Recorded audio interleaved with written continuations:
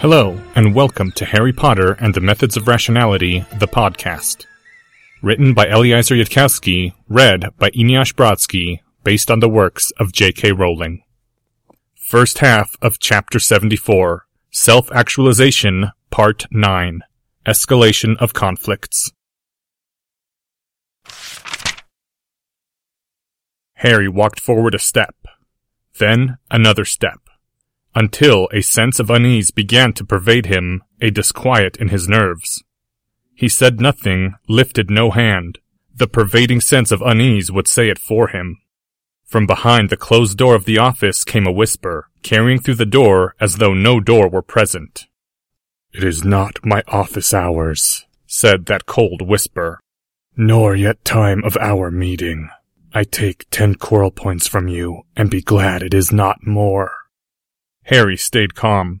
Going through Azkaban had recalibrated his scale of emotional disturbances, and losing a house point, which had formerly rated 5 out of 10, now lay somewhere around 0.3. Harry's voice was likewise level as he said, "You made a testable prediction, and it was falsified, Professor. I only wished to note that." As Harry turned to go, he heard the door opening behind him, and he swung back around in some surprise. Professor Quirrell was leaning back in his chair, his head lolling back against its rest as a parchment floated before him. Both the defense professor's hands rested limply on the desk, as though nerveless. He might have been a corpse, except that the ice-blue eyes still moved, back and forth, back and forth. The parchment vanished and was replaced by another so quickly it was like the material had only flickered. Then the lips moved as well. "And from this," whispered the lips, "you infer what, Mr. Potter?" Harry was shaken by the sight, but his voice stayed even as he said, "That ordinary people do not always do nothing, and that Hermione Granger is in more danger from Slytherin House than you thought." The lips curved, ever so barely. "So you think I have failed in my grasp of human nature? But that is hardly the only possibility, boy. Do you see the other?" Harry furrowed his brows as he stared at the defense professor. "I tire of this," the defense professor whispered. "You will stand there until you see it for yourself, or else leave." As though Harry had stopped existing, the defense professor's eyes looked back to the parchment, once more scanning back and forth. It was 6 parchments later that Harry saw it, and said out loud, "You think your prediction failed because there was some other factor at work which was not in your model. Some reason why Slytherin House hates Hermione more than you realized. Like when the orbital calculations for Uranus were wrong, and the problem wasn't in Newton's laws, it was that they didn't know about Neptune." The parchment vanished and was not replaced.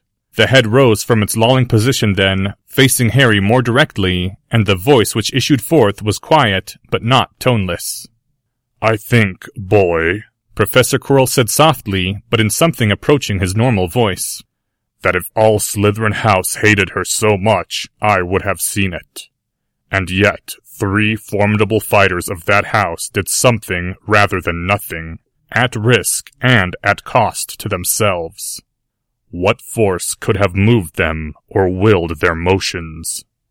The icy blue glitter of the defense professor's eyes met Harry's own gaze. "Some hand possessed of influence within Slytherin, perhaps. Then how would that hand have benefited itself by harm done to the girl and her followers?"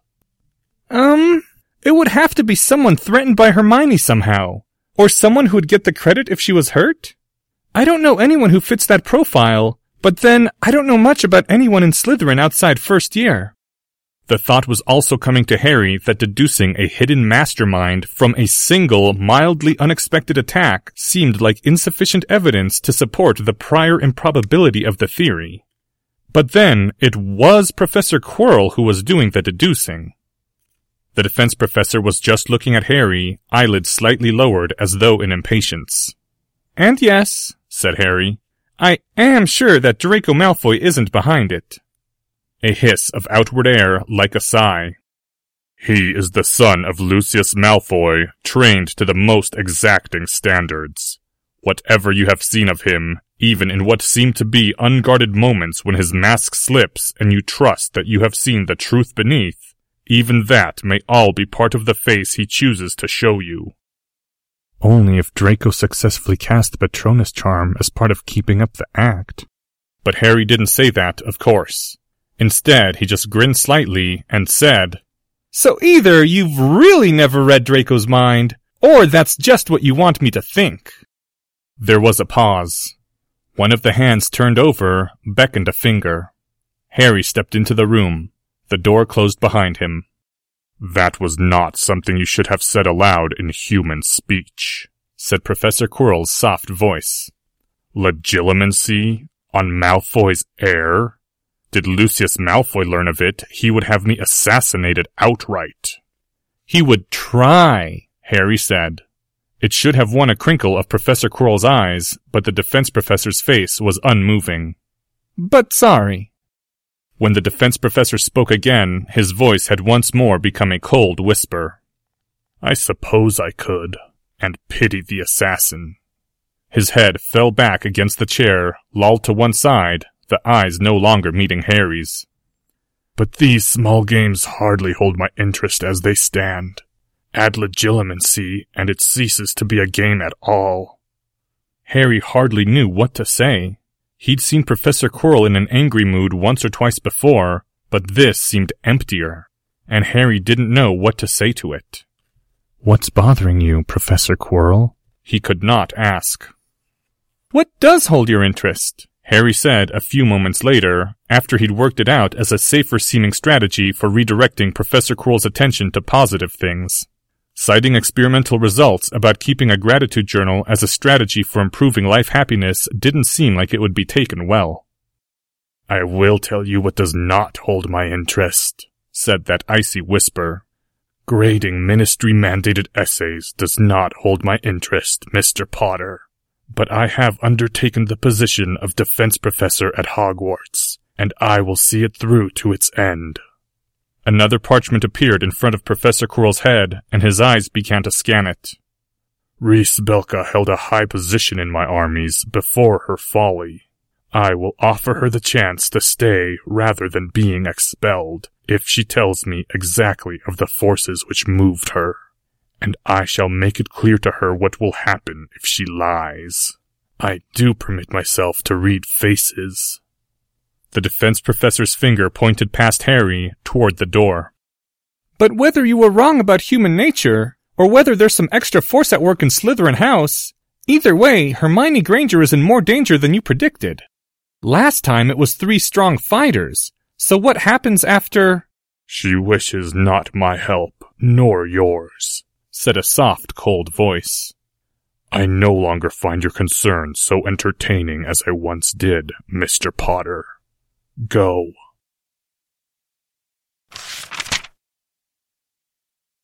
Somehow, even though they were all equals and she definitely wasn't in charge, it was always Hermione who ended up speaking first in this sort of situation. The 4 tables of Hogwarts, the 4 tables having breakfast, were glancing over at where they, the 8 members of Spew, had gathered off to one side. Professor Flitwick was also staring sternly at all of them from the head table. Hermione wasn't looking there, but she could feel Professor Flitwick's gaze on the back of her neck. Literally feel it. It was really creepy. "Why'd you tell Tracy you wanted to talk to us, Mr. Potter?" said Hermione, her tone crisp. "Professor Quirrell expelled Reese Belka from her army last night," Harry Potter said.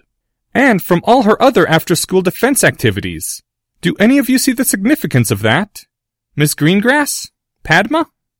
Harry's eyes swept over them as Hermione exchanged a puzzled glance with Padma, and Daphne shook her head. "Well," Harry said quietly, "I wouldn't actually expect you to, but what it means is that you're in danger, and I don't know how much danger." The boy squared his shoulders, looking straight into Hermione's eyes. "I wasn't going to say this, but I just wanted to offer to put you under whatever protection I could give. Make it clear to everyone that anyone who messes with you is messing with the boy who lived." "Harry," said Hermione sharply. "You know I don't want—" "Some of them are my friends too, Hermione." Harry didn't take his eyes from hers. "And it's their decision, not yours. Padma, you told me that I owed you no debt for what I did, and that's the sort of thing a friend would say." Hermione broke her gaze from Harry to look at where Padma was shaking her head. Lavender, you fought well in my army, and I'll fight for you if you wish it. Thank you, General. Lavender said crisply. I mean, Mr. Potter. No, though, I'm a heroine in a Gryffindor, and I can fight for myself. There was a pause. Parvati?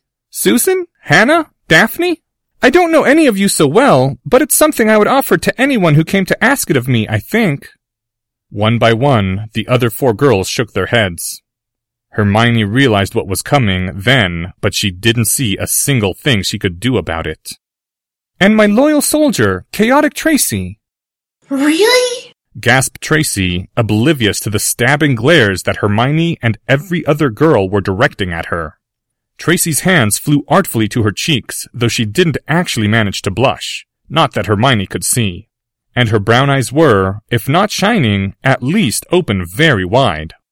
You do that? For me? I mean, of course, absolutely, General Chaos.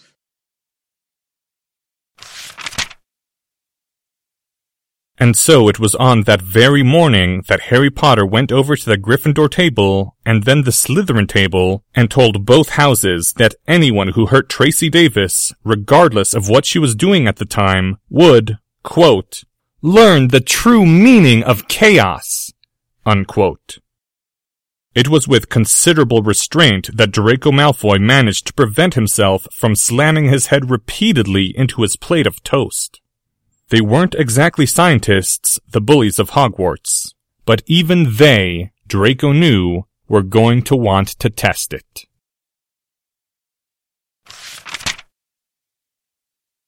The Society for the Promotion of Heroic Equality for Witches hadn't announced it.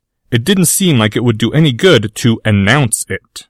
But they had all quietly decided, or, in the case of Lavender, been shouted into it by all 7 other girls, to take a break from fighting bullies for a while, at least until their heads of house weren't looking at them quite so sharply anymore, and older students had stopped bumping Hermione into walls. Daphne had told Millicent that they were taking a break. And so it was with some puzzlement, a few days later, that Daphne looked at the parchment delivered to her at lunch, drawn in a hand so shaky it was almost unreadable, saying, 2 this afternoon at the top of the stairs going up from the library. Really important. Everyone has to be there. Millicent.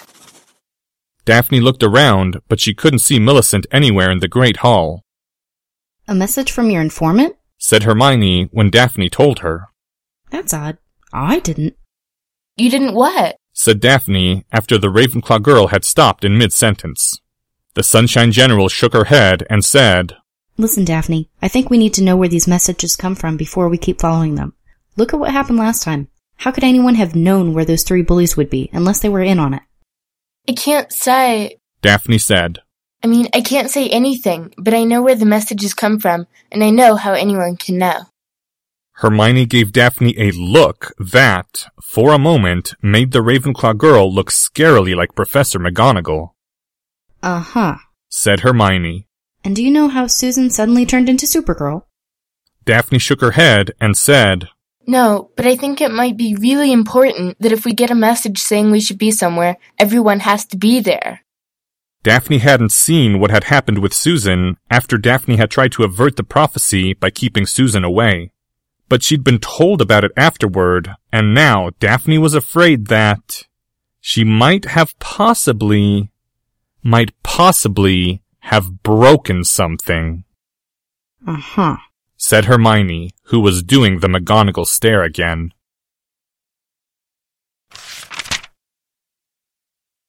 Nobody seemed to know where it had started, who had started it. If you tried tracing it afterward, tracked it back word by word and mutter by mutter, you probably would have found it all going in a huge circle. Peregrine Derek was tapped on his shoulder as he left potions that morning. Jamie Astorga heard a whisper in his ear at lunch. Robert Jugson III discovered a tiny folded note under his plate.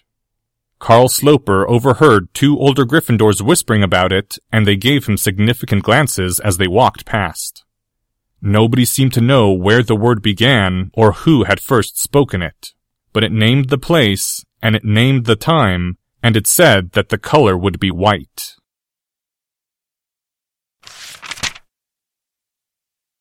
Every single one of you had better be absolutely clear on this, said Susan Bones.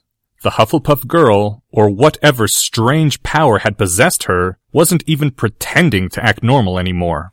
The round-faced girl was striding through the halls with a firm, confident gait. If we get there and there's just one bully, that's fine. You can fight them in the regular way. My mysterious superpowers won't activate if there are no innocents in danger. But if 5 seventh-year bullies jump out of a closet, you know what you do? That's right, you run away and let me fight them. Finding a teacher is optional. The important thing is that you run away as soon as I create an opening. In a fight like that, you are liabilities. You are civilian targets I have to worry about protecting. So you will get away as fast as possible, and you will not try to do anything heroic, or so help me, the hour you get out of your healer's beds, I will personally show up and kick your asses right back in. Are we clear on that? Yes, squeaked most of the girls, though in Hannah's case, it came out, Yes, Lady Susan! Don't call me that, snapped Susan. And I don't think I heard you, Miss Brown. I'm warning you, I have friends who write plays, and if you do anything dumb, posterity will remember you as Lavender, the amazing stupid hostage. Hermione was beginning to worry about just how many other Hogwarts students besides Harry had mysterious dark sides, and whether she was likely to develop one if she kept hanging out with them.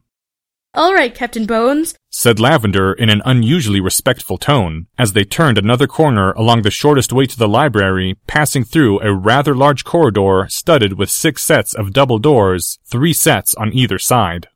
Can I ask if there's any way for me to become a double witch? Sign up for the Aura Preparation Program in your 6th year. It's the next best thing. Oh, and if a famous Aura offers to oversee your summer internship, just ignore anyone who warns you that he's a terrible influence and you're almost certainly going to die. Lavender was nodding rapidly. Got it. Padma, who hadn't actually been there last time, was giving Susan very skeptical looks. Then Susan suddenly stopped in place and her wand snapped up and she said, Protego Maximus! A jolt of adrenaline went through Hermione. She was instantly drawing her wand and spinning around, but she couldn't see anything wrong through the greater blue haze now surrounding them all. The other girls, who had likewise pulled into formation, were also looking puzzled. Sorry, girls. Give me a minute to check this place out. Thinking of a certain person has just reminded me that this hall we're in right now with all these doors would be an excellent place for an ambush. There was a moment of silence. Now, said a harsh male voice, blurred into unidentifiability by a buzzing undertone. All 6 sets of double doors slammed open.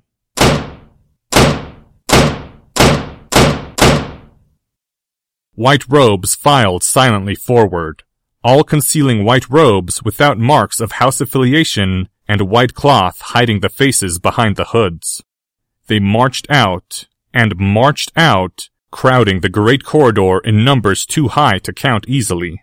Less than 50 robes, probably. Certainly more than 30. All of them already surrounded by blue haze. Susan said some extremely bad words, so awful that at almost any other time Hermione would have noticed. That message! Daphne cried in sudden horror. It wasn't from... Miss Bulstrode? Said the voice and its buzzing undertone. No, it wasn't.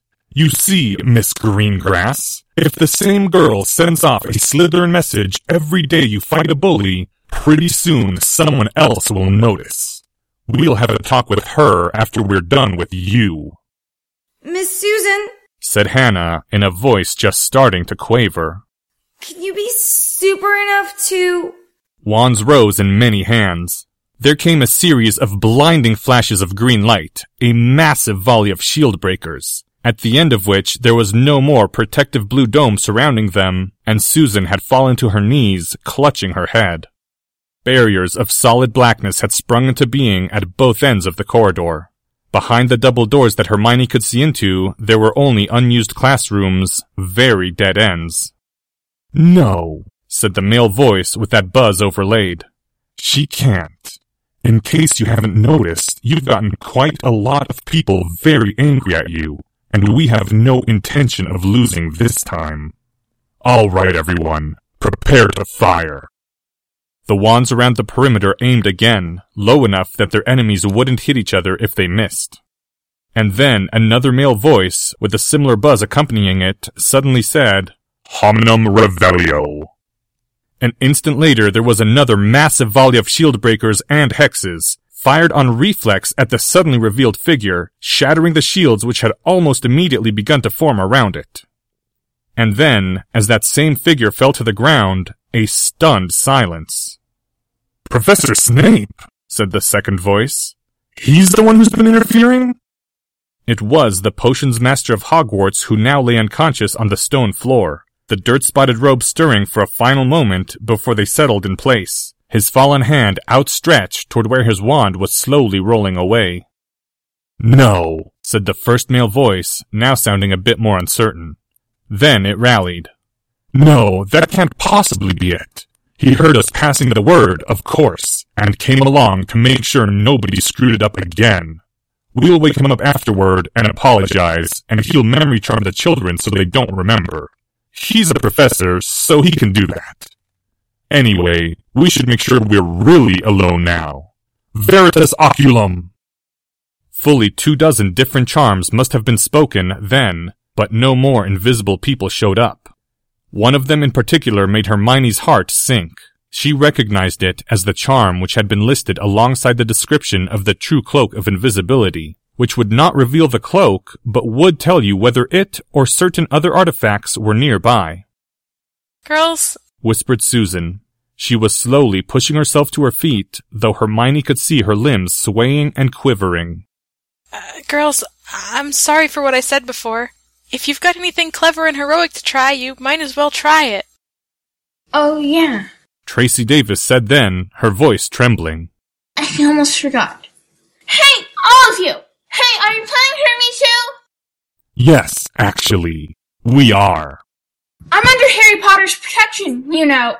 Anyone who tries to hurt me will learn the true meaning of chaos. So are you going to let me go? It should have sounded defiant. It came out sounding terrified. There was a pause. Some of the hoods of the robes turned to face each other, then turned back to face the girls. No. Tracy Davis put her wand away into her robes. Slowly, deliberately, she raised her right hand high in the air and pressed her thumb and forefingers together. Go ahead. Tracy Davis snapped her fingers. There was a long, awful pause. Nothing happened. Yes, well, said the voice. Tracy said, her voice sounding even higher and shakier. Acatha Mondetta Sum. Her hand, stretching up still further, snapped its fingers a second time. A nameless chill went down Hermione's spine then, a frisson of fear and disorientation like she just felt the floor tilt beneath her, threatening to spill her into some darkness lying beneath. What's she? Began a buzzing female voice. Tracy's face looked pale, twisted with fear, but her lips moved, spilled forth sound in a high chant. Mabra! Behind Mabra! A chill wind seemed to spring up within the confines of the corridor, a dark breath that caressed their faces and touched their hands with ice. Fire at her on my count, shouted the leading voice. 1, 2, 3! And maybe 40 voices roared spells, creating a huge concentric array of fiery bolts that lit the whole corridor brighter than the sun, for the short moment before the bolts struck and vanished upon a dark red octagon that appeared in the air around the girls, and then disappeared a moment later. Hermione saw it. She saw it, but she still couldn't imagine it. She couldn't imagine a shielding charm that powerful, a spell that would withstand an army. And Tracy's voice went on chanting, her voice sounding louder and more confident, her face screwed up like she was trying to remember something very exactly. Shuffle, duffle, muzzle, muff, fisto, plisto, missa, cuff. Now all those present could feel it, heroines and bullies alike, the sensation of some dark will pressing down on them, a tingling in the air as something built and built and built. All the blue hazes around the white robes, all the shielding spells, had died out without any visible hex touching them. There were more flashes of light as more desperate spells were fired, but they fizzled out in midair like candle flames touching water. The black barriers at the two ends of the corridor had dissipated like smoke beneath the growing pressure, but their evaporation revealed the exit sealed, blocked by tiled slats of dark metal that looked stained as though with blood. And as Tracy chanted, Lamatron, Lamat, Blefron, a dreadful blue light began to shine out from beneath the metal slats and between them, and the 6 sets of double doors slammed shut all at once, as panicked white-robed bullies began to pound on them and howl. Then Tracy's hand slashed to her left, and she cried, Kana! Then her hand pointed below her, and Slanath! above her, Naga! and then to her right. Transition! Tracy paused, took a deep breath, and Hermione found her voice and cried, Stop, Tracy, stop! But there was a strange, wild smile on Tracy's face. She raised her hand still higher and snapped her fingers a 3rd time. And when she spoke again, beneath her high girlish voice there was an undertone as though some lower chorus were chanting along with her. Darkness beyond darkness, deeper than pitcher's flat, buried beneath the flow of time. From darkness to darkness, your voice echoes in the emptiness, unknown to death, nor known to life. What are you doing? Shrieked Parvati, and the Gryffindor girl stretched out a hand as though to pull down the Slytherin, who was now starting to float upward into the air. And both Daphne and Susan grabbed Parvati's arm at the same time, and Daphne cried out, Don't! We don't know what will happen if the ritual's interrupted. Well, what happens if it gets completed? Screamed Hermione, as close as she'd ever come to total brain meltdown. Susan's face was white as chalk, and she whispered, I'm sorry, Mad-Eye. And Tracy spoke on, her body floating higher and higher off the floor, her black hair whipping wildly around her in the chill winds. You who know the gate, who are the gate, the key and the guardian of the gate, I bid you open the way for him, and manifest his power before me. The corridor was plunged then into utter darkness and silence, so that only Tracy could be seen and heard, like there was nothing left in the universe except her and the light illuminating her from some nameless source. The shining girl raised her hand one final time, and with dreadful gravity, pressed her thumb and forefingers together. And within the darkness, Hermione looked at Tracy's face and saw that the Slytherin girl's eyes were now, to the exact shade, the green of Harry Potter's. Harry James Potter Evans Ferrez! Harry James Potter Evans Ferrez! Harry James Potter Evans Ferrez! There was a snap like thunder. And then...